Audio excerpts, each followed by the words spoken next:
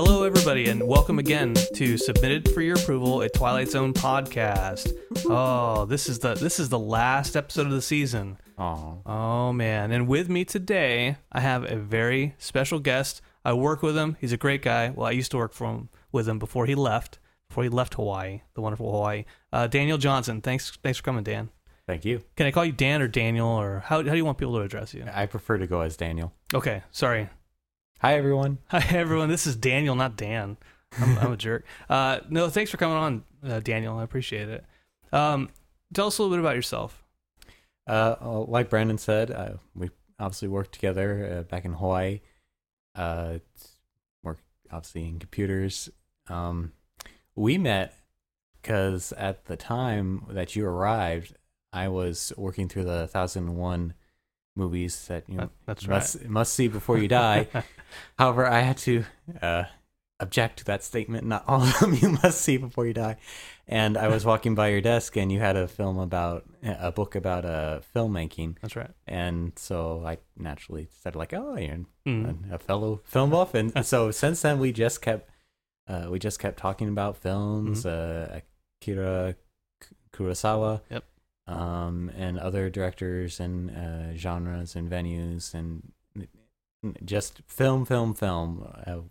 You were taking college classes at the time. That's right. In film, so it was just interesting to get different points of view and talk shop. Yeah. Two geeks in the office. Yeah, and where we worked, it's not normal for people to know so much about film, and so really hitting that up, like, oh, somebody else is talking about film. This is awesome, right? Yeah. It was really cool to have that happen.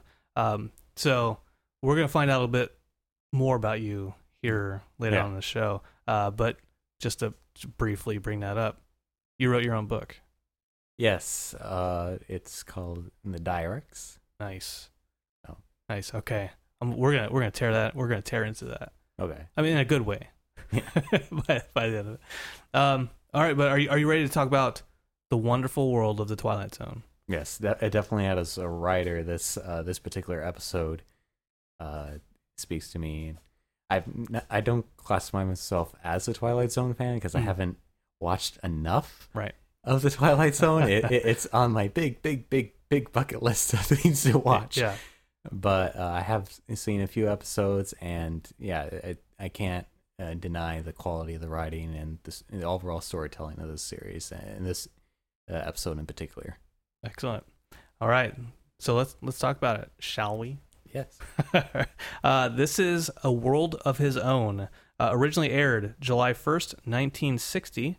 Stars Keenan Wynn as Gregory West and Phyllis Kirk as Victoria West, and of course Mary LaRoche as Mary. It was directed by Ralph Nelson and the teleplay was written by the late, great Richard Matheson. Wonderful, wonderful writer. So, synopsis, here we go. We find ourselves in I want to say this, it's awesome. The entire episode pretty much takes place in a single room. And we see Gregory West, and he's getting a drink. He's being served a drink by Mr. Gregory West. by Mary. And he's like, oh, is that a good drink? He's like, well, she's like, no, let's let the master decide. So then Rod Serling, in his ultimate narrative mastery, says, and there's Mrs. Gregory West, Miss Victoria West, and she's actually looking at Gregory West be served this martini through a window. So then Victoria West comes in, and she knocks on the door to his study, and he makes Mary disappear somehow. We don't know how quite yet. So he lets Victoria in, and she starts questioning him, looking around, looking for a trapdoor or stuff, like, where did this woman go? And Gregory, old Greg, he's cool as a cucumber. He's like, what are you looking for, dear? And she's like, nothing, I'm just browsing about, you know. And so he eventually she gets to a point where she says, she starts to say, I thought I saw somebody through the window. And that's when his cool exterior shifts a little bit, and he exposes his weakness, right? And so she capitalizes on that, and she kind of eventually tricks him into admitting, oh yeah, she's not so drab, like insulting Mary, Yeah. and he admits to it. And so then he's like, okay, I'm caught. Let me try to explain what is happening. And what is happening is he's a writer, and as a writer, he gets so deep into the details of these characters' lives that they almost become real. Almost, until they actually do become real. And Mary is one of these real characters. And so he's trying to explain this to Victoria, and she doesn't believe him, of course. Yeah, and Gregory West, as a playwright, instead of writing down his characters, he actually records it on a tape recorder. Yes. And as he describes the characteristic, the physical appearance of these characters, as he gives more and more details, they eventually come to life. Exactly right. Yeah, they used to call it a dictaphone, which is dictation, I guess is what it's short for. But yeah, absolutely right. So he explains to Victoria, I speak into this little microphone, I describe my characters, and then they'll appear. Of course, Victoria doesn't believe it, and so she tries to call a psychiatrist. He stops her from doing that, and then she's like, okay, I'm leaving. She tries to get out of there, but he quickly describes on his dictaphone just a large elephant with red eyes. She's like, you're crazy. Opens the door. Sure enough, there's a gigantic elephant in the hallway. It's black and white. You don't see the red eyes. Yeah. And so she believes. So she just starts to believe him, kind of. He goes one step further. He pulls. Does he describe Mary first? Does he bring Mary into the room first? Yeah, he actually describes, he proves it to Victoria by describing Mary and even describing her walking through the front door and down the hall entering the room. Right. And then how she and all the characters leave is Gregory then takes the tape with some scissors, and we saw him carrying some scissors earlier, and cuts the tape where he described the character on, and then throws it into the fireplace as he has in his study. Yes, the days of flammable tape. Oh man, that's so great when things burnt down because of film. But he showed her Mary first, right? Yep. And Mary, of course, is like, don't do this to me again. He's like, well, she's my wife, Mary. Like, I love her. She's my wife. So of course she's like, well, don't bring me back. Victoria, even saying that, she doesn't accept it. And that's when she tries to escape in the elephant. Yeah. How many times does he lock that door? Seriously. I think I'll get into that a little bit in the discussion, because that's a little, the nuances and kind of consequences of having that ability is questionable. Yeah. Some of the things he does. All right, so she tries to escape. The elephant stops her, and then he goes on to open up a safe in his office, and in that safe there are a bunch of envelopes with names on them. And so he starts to tell her like, hey, I have all these characters, and I put the tape in these envelopes, write the name on it, and he actually doesn't explain it. He just pulls out an envelope with her name on it, and she's all like, what's that? And he even opens the envelope, pulls out a roll of a wad of tape, right. And she's still not getting it. When I watched it, I got it. I was like, and maybe that's where I'm coming from, is like, clearly that's the implication of exactly. It, right? And of course she's like, oh, Gregory, and she's like, you know what I think of your little parlor trick. And she tosses her envelope with tape and all into the fire, and she's like, oh, I feel faint. You don't mean you were telling the truth, do you? And she disappears in front of our eyes. You were right. that line. You were. So of course Gregory immediately he does like this Veruca Salt's father in Willy Wonka and the Chocolate Factory, who's like, "Oh no, what did I do?"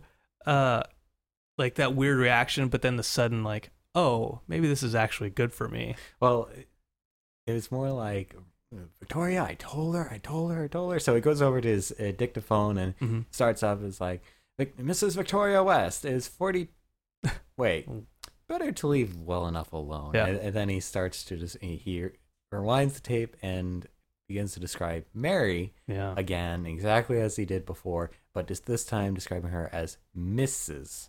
Mary West. Yeah. And we're back to the beginning with her mixing the drink. What a happy ending. Pretty much the same conversation. and then we have the very first on-screen appearance of Rod Serling. Yeah! Woo! And he's like, of course this is all nonsense, you know. And Gregory's like, Rod. No, you shouldn't be saying things like that. This is nonsense. And he goes in. Gregory goes into the safe, pulls out an envelope with Rod Serling's name on it, and tosses it in the fire. And then, what does Rod Serling say? Well, that's the way it goes sometimes. They kill him off in his first appearance on screen, and they kill him off. and the way he said that line, like, well, that's the way it goes. Yeah. It's so awesome. And then I think I always get a smile from that whenever I watch this episode, just having him be on there and just be kind of like, okay, well, and then in his outro narration, the way he delivers the line, and let me look at this so I get it exactly right.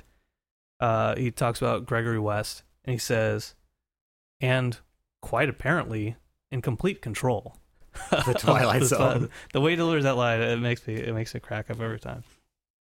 So that's a synopsis. This writer creates a bunch of characters, and they live.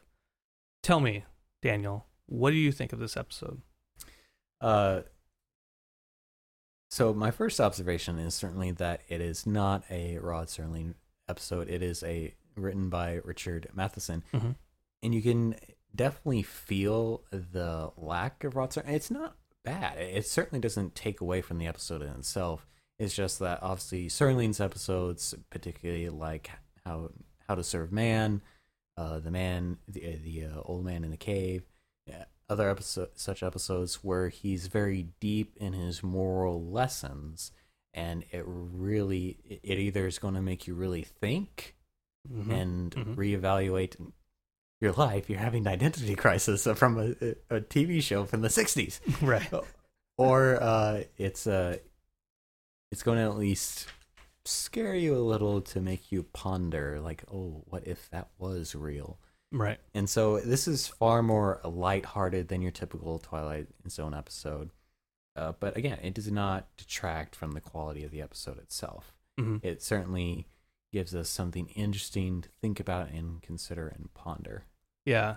What did you think? As a writer, you've written your own book. What do you think of like the idea of like your characters coming to life? I know like your book is like a sci-fi fantasy. Yeah. So like maybe not exactly that, but like because hopefully your characters don't come to life anytime soon. But what do you think of that, like that concept?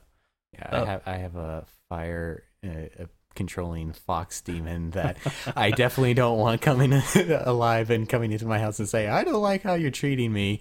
Not anytime soon, please. Yeah. Let me die first. Exactly. Gregory explains exactly how writers feel, both in my own experience. This is not my first project I've worked on, but it's the first one that actually made it to full book form. And so from my own experience and from other writers, their testimonies, interviews, and conversations I've had with them, they do describe characters coming to life. When you're creating the character and you're creating, why do they do this? How do they, what makes them tick? Why do they make certain decisions? It does get to the point that they actually take on a life of their own, and in such a way that the writer wants him or her to do something, but based upon the character that's already been established, it goes against who they are and what they are. And so oftentimes a writer will, writing is kind of like game mastering or dungeon mastering an tabletop RPG game, is where you have those game masters who just railroad the story. The players better be with their story and their objectives, or they're out. Go find another group. I want to shoot magic missile. Like you can't shoot that. There's nothing here. Yeah, I want to attack the darkness. Yeah, like that. Yeah, whereas other GMs, namely the ones I've always played with, are very like, oh, okay, you want to kill the storekeeper? Go ahead.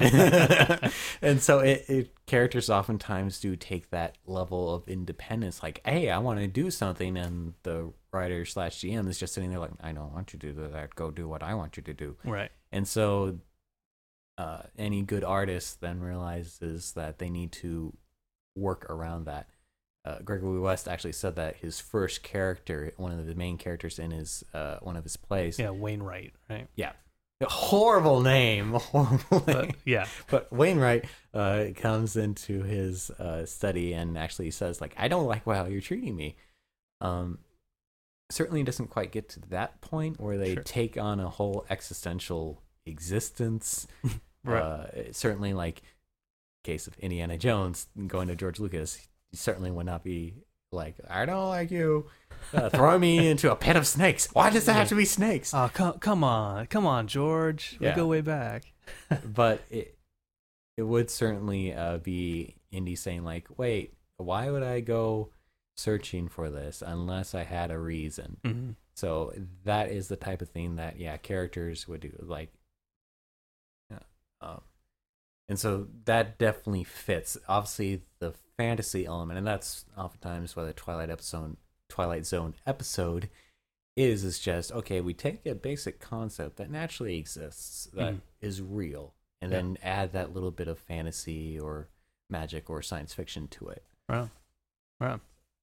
Yeah. So for me, I definitely enjoyed this aspect of the episode, like character creation, and it's almost like your children. So in a way, right? Yeah. So I mentioned this during the synopsis a little bit, but tell me what you think about this. There's like a little bit of free will going on, right? Mm. Like his characters, he admits, like they start developing their own will, and it starts getting to where they're out of his control. Like even Victoria, he says, like, why do you think I'm so taken aback? Is like I wrote you to where you're not coming back, but you came back anyway to see me with Mary, right? So his characters are developing free will. I have a little bit, I can't put my finger on a problem with, like, so you're making these characters marry you, right? Like, I mean, do you see an issue with that? Yeah, there's definitely obviously a God complex that, not necessarily like he's like, oh, I am God. No, but he definitely has pretty much absolute power as far as these creations, who they are, what they are, and whether they live or die. Yeah, so, like he threatens Victoria, right? He's like, yeah, I can put you back in the safe. I can put this envelope back in the safe, or I could burn it, right? Like, you're basically like, even though she didn't know it, he's basically threatening her life, right? Pretty much. And there's something, it's a lighthearted episode. Richard Matheson's original version was actually had a much more serious tone, but they made it a little bit jokey.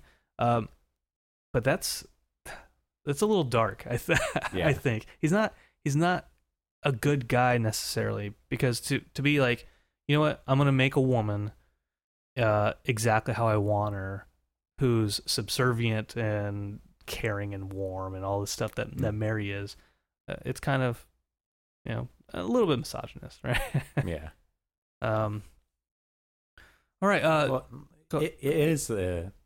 Well, again, Victoria, at least as far as we know, she is the first woman that he creates to be his wife, and so he does go with the opposites attract rule of, okay, I'm quiet, not very comfortable around people, or interesting considering he's a playwright. I mean, a novel writer makes a little more sense, but a playwright typically is on the social scene, particularly since they have to work with directors and actors all the time Right. on stage. I assume he's probably not too far from New York City and Broadway, the center, particularly at this point, of the playwright community. Yeah. So he does go initially for the opposites attract venue, with Victoria being strong and independent and rich, very lordly. Obviously, she's a woman, but that kind of lordly status that she basically is nobility, aristocracy in the American sense. Yeah. So he did try it, and obviously failed. Yeah. And so that's why he then's like, you know what? I've been liking Mary anyway, and pretty much for all practical reasons, this is very much an affair, so might as well. Yeah. That affair aspect. The more I watch it, I'm like, yeah, it's kind of a jerk thing. Like if Victoria never found out about her, if he had never given in, like, oh, she's not so drab, like he probably most likely would have continued on this weird character affair that he's having, right? Yeah. I mean, realistically, he could have just been like redictaphoned her character to be like Victoria West, ex-wife, right? Feasibly, he could have done that. Like, we're on good terms. Yeah, but if he's closing himself off from all people, then certainly he's not big on drama. Yeah, I mean, he could have. I mean, there's other ways he could have done it. But again, if Victoria hadn't found out, he could have just continued on with that affair. So that's kind of a jerk thing to do. Yeah, jerk. I mean, I would do it too. No, I'm joking. I wouldn't do it. I'd do it. Chelsea would murder me. Which she does on another episode of this podcast. All right. So Daniel, tell me, what do you rank this episode out of whatever number you want? 10, 3,500, doesn't matter. Of all the Twilight Zones you've seen, I will give you a reference point. As few as there are. As an individual episode, I would say that's probably like a 7 out of 10. Okay. In the fact that, again, it's not really all that deep, mind-gripping type of episode. There's certainly a lot of hints and clues leading up to the different reveals, and a lot of things that you missed the first time watching it, so you need to watch it at least twice to then catch up on everything that was there. Right. Like some of the dialogue and stuff like that. Where it's like there's clues in the dialogue. It's a solid episode. It is definitely worth a watch, but it's certainly not one of the greatest. Right. I would say I would agree with 7. I would give it the extra point just to have Rod. Just to have the whole Rod stuff. That's a full point in and of itself for me. Well, awesome, man. I appreciate taking the time to watch the episode. So you are a writer, and you've written your book. Can you tell us a little bit about your book? Yeah, the Dire-X Saga is actually a 4-part science fantasy series, and so the first book is pretty much a lot of fantasy, but then after the first book, a huge event occurs, and we actually go interstellar across the galaxy.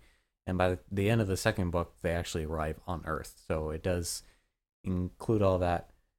And so it centers around the people called the Volstor. They're a alien race from the planet Volstra. And on this planet, there are dragons, and the dragons emit essentially called dragon sweat or Elon. And kind of like Element Zero in Mass Effect, this is the element that enables magic, elemental manipulation. Okay. The dragons are a very pure, very noble race, and they form bonds with the Volstor, and the Volstor become mages. Well, eventually, Some of these mages use their magic for in malice, in darkness. So black magic, the dragons they don't like these emotions, and they are telepathic, so they're like, I don't want anything to do with this. See ya, Joe. Literally, that's what happens. And so they start breaking off bonds and even threaten to go back into the wilderness forever if the faithful dragon mages don't stay. Yeah. So the Volster mages that are still bound basically cut themselves off from the black mages, and they become second-class citizens, and segregation. This eventually turns into war, which of course then goes interstellar, and then all of us have to pay for the choices that have been made by these characters. And that's the key theme throughout this whole series is the argument of destination versus choice. Does our destination determine our choices, or do our choices make our destiny? It's basically inspired from the entire gauntlet of geek culture. Obviously, Star Wars, Mass Effect, very much styled after X-Men as far as like how they fight, like different powers and stuff like that. Exactly. And then heavily influenced by Japanese anime as far as like style of the stories and the events and diversity of characters. Okay. So, yeah. Like, how did you come about writing it? Like, what was the process in there? I figure out how to answer that question. Because when I read it initially, it was broken into. Oh, it wasn't broken yet. It was one long story, right? You did some rewrite. Yeah. The first book actually was basically supposed to be the prequel to the two other stories. I envisioned it actually as a Japanese anime originally. That was the original media, but that eventually devolved like, well, I don't know any animators, I don't know any comic strip artists, and it eventually devolved into a novel. Okay. And so it was supposed to be book 2 and 3 were the two series, and then the prequel to explain how we got to this point, how the Firefox demon mentioned earlier came as he was. And that was the prequel book. But I actually had two essentially separate arcs in that story that I was advised by my editor to split into two books. So trilogy became a 4-part series. Oh, right on. So I have to ask, what exactly is Direx? Okay, the Direx is, in a ways, a MacGuffin, but at the same time not. It's the key element that... An egg MacGuffin? Sorry. I always think of that. It's a crystal made out of pure Elon that amplifies the abilities of essentially the elemental powers of anybody who seals their powers in it for like 13 or 17 years. I haven't quite gotten that narrowed down how long I want this to be, but it has to be incubated. But it is very much the object that drives the entire story. So the first two books, the first book they make it, the second book they're looking for it, and the third and fourth book, the good guys actually have it the entire time, but the good guy who has it doesn't want it. And it kind of that whole Spider-Man story, like great power comes great responsibility. Peter Parker doesn't want these powers; he wants to get rid of them. Yeah, and so that's how the hero in the Direx in the later books. Awesome. Who would you propose this to? Like, who would be interested in reading it? Like, what's your audience? Pretty much anybody who classifies them as a geek. Would you classify me as that?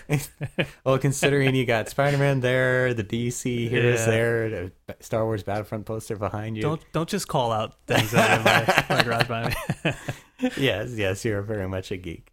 So yeah, pretty much any geek I would figure would like this. It blends the line between science fiction and fantasy. So again, as I said, it took inspiration from all the different geek venues and medias. So it's all about that storytelling and the depth of characters. Okay. So there are some, again, that goes into some deep moral ambiguity questions. So it might be more tuned for a older teens or adult audience, but pretty much if you identify yourself as a geek and You can read Deadpool.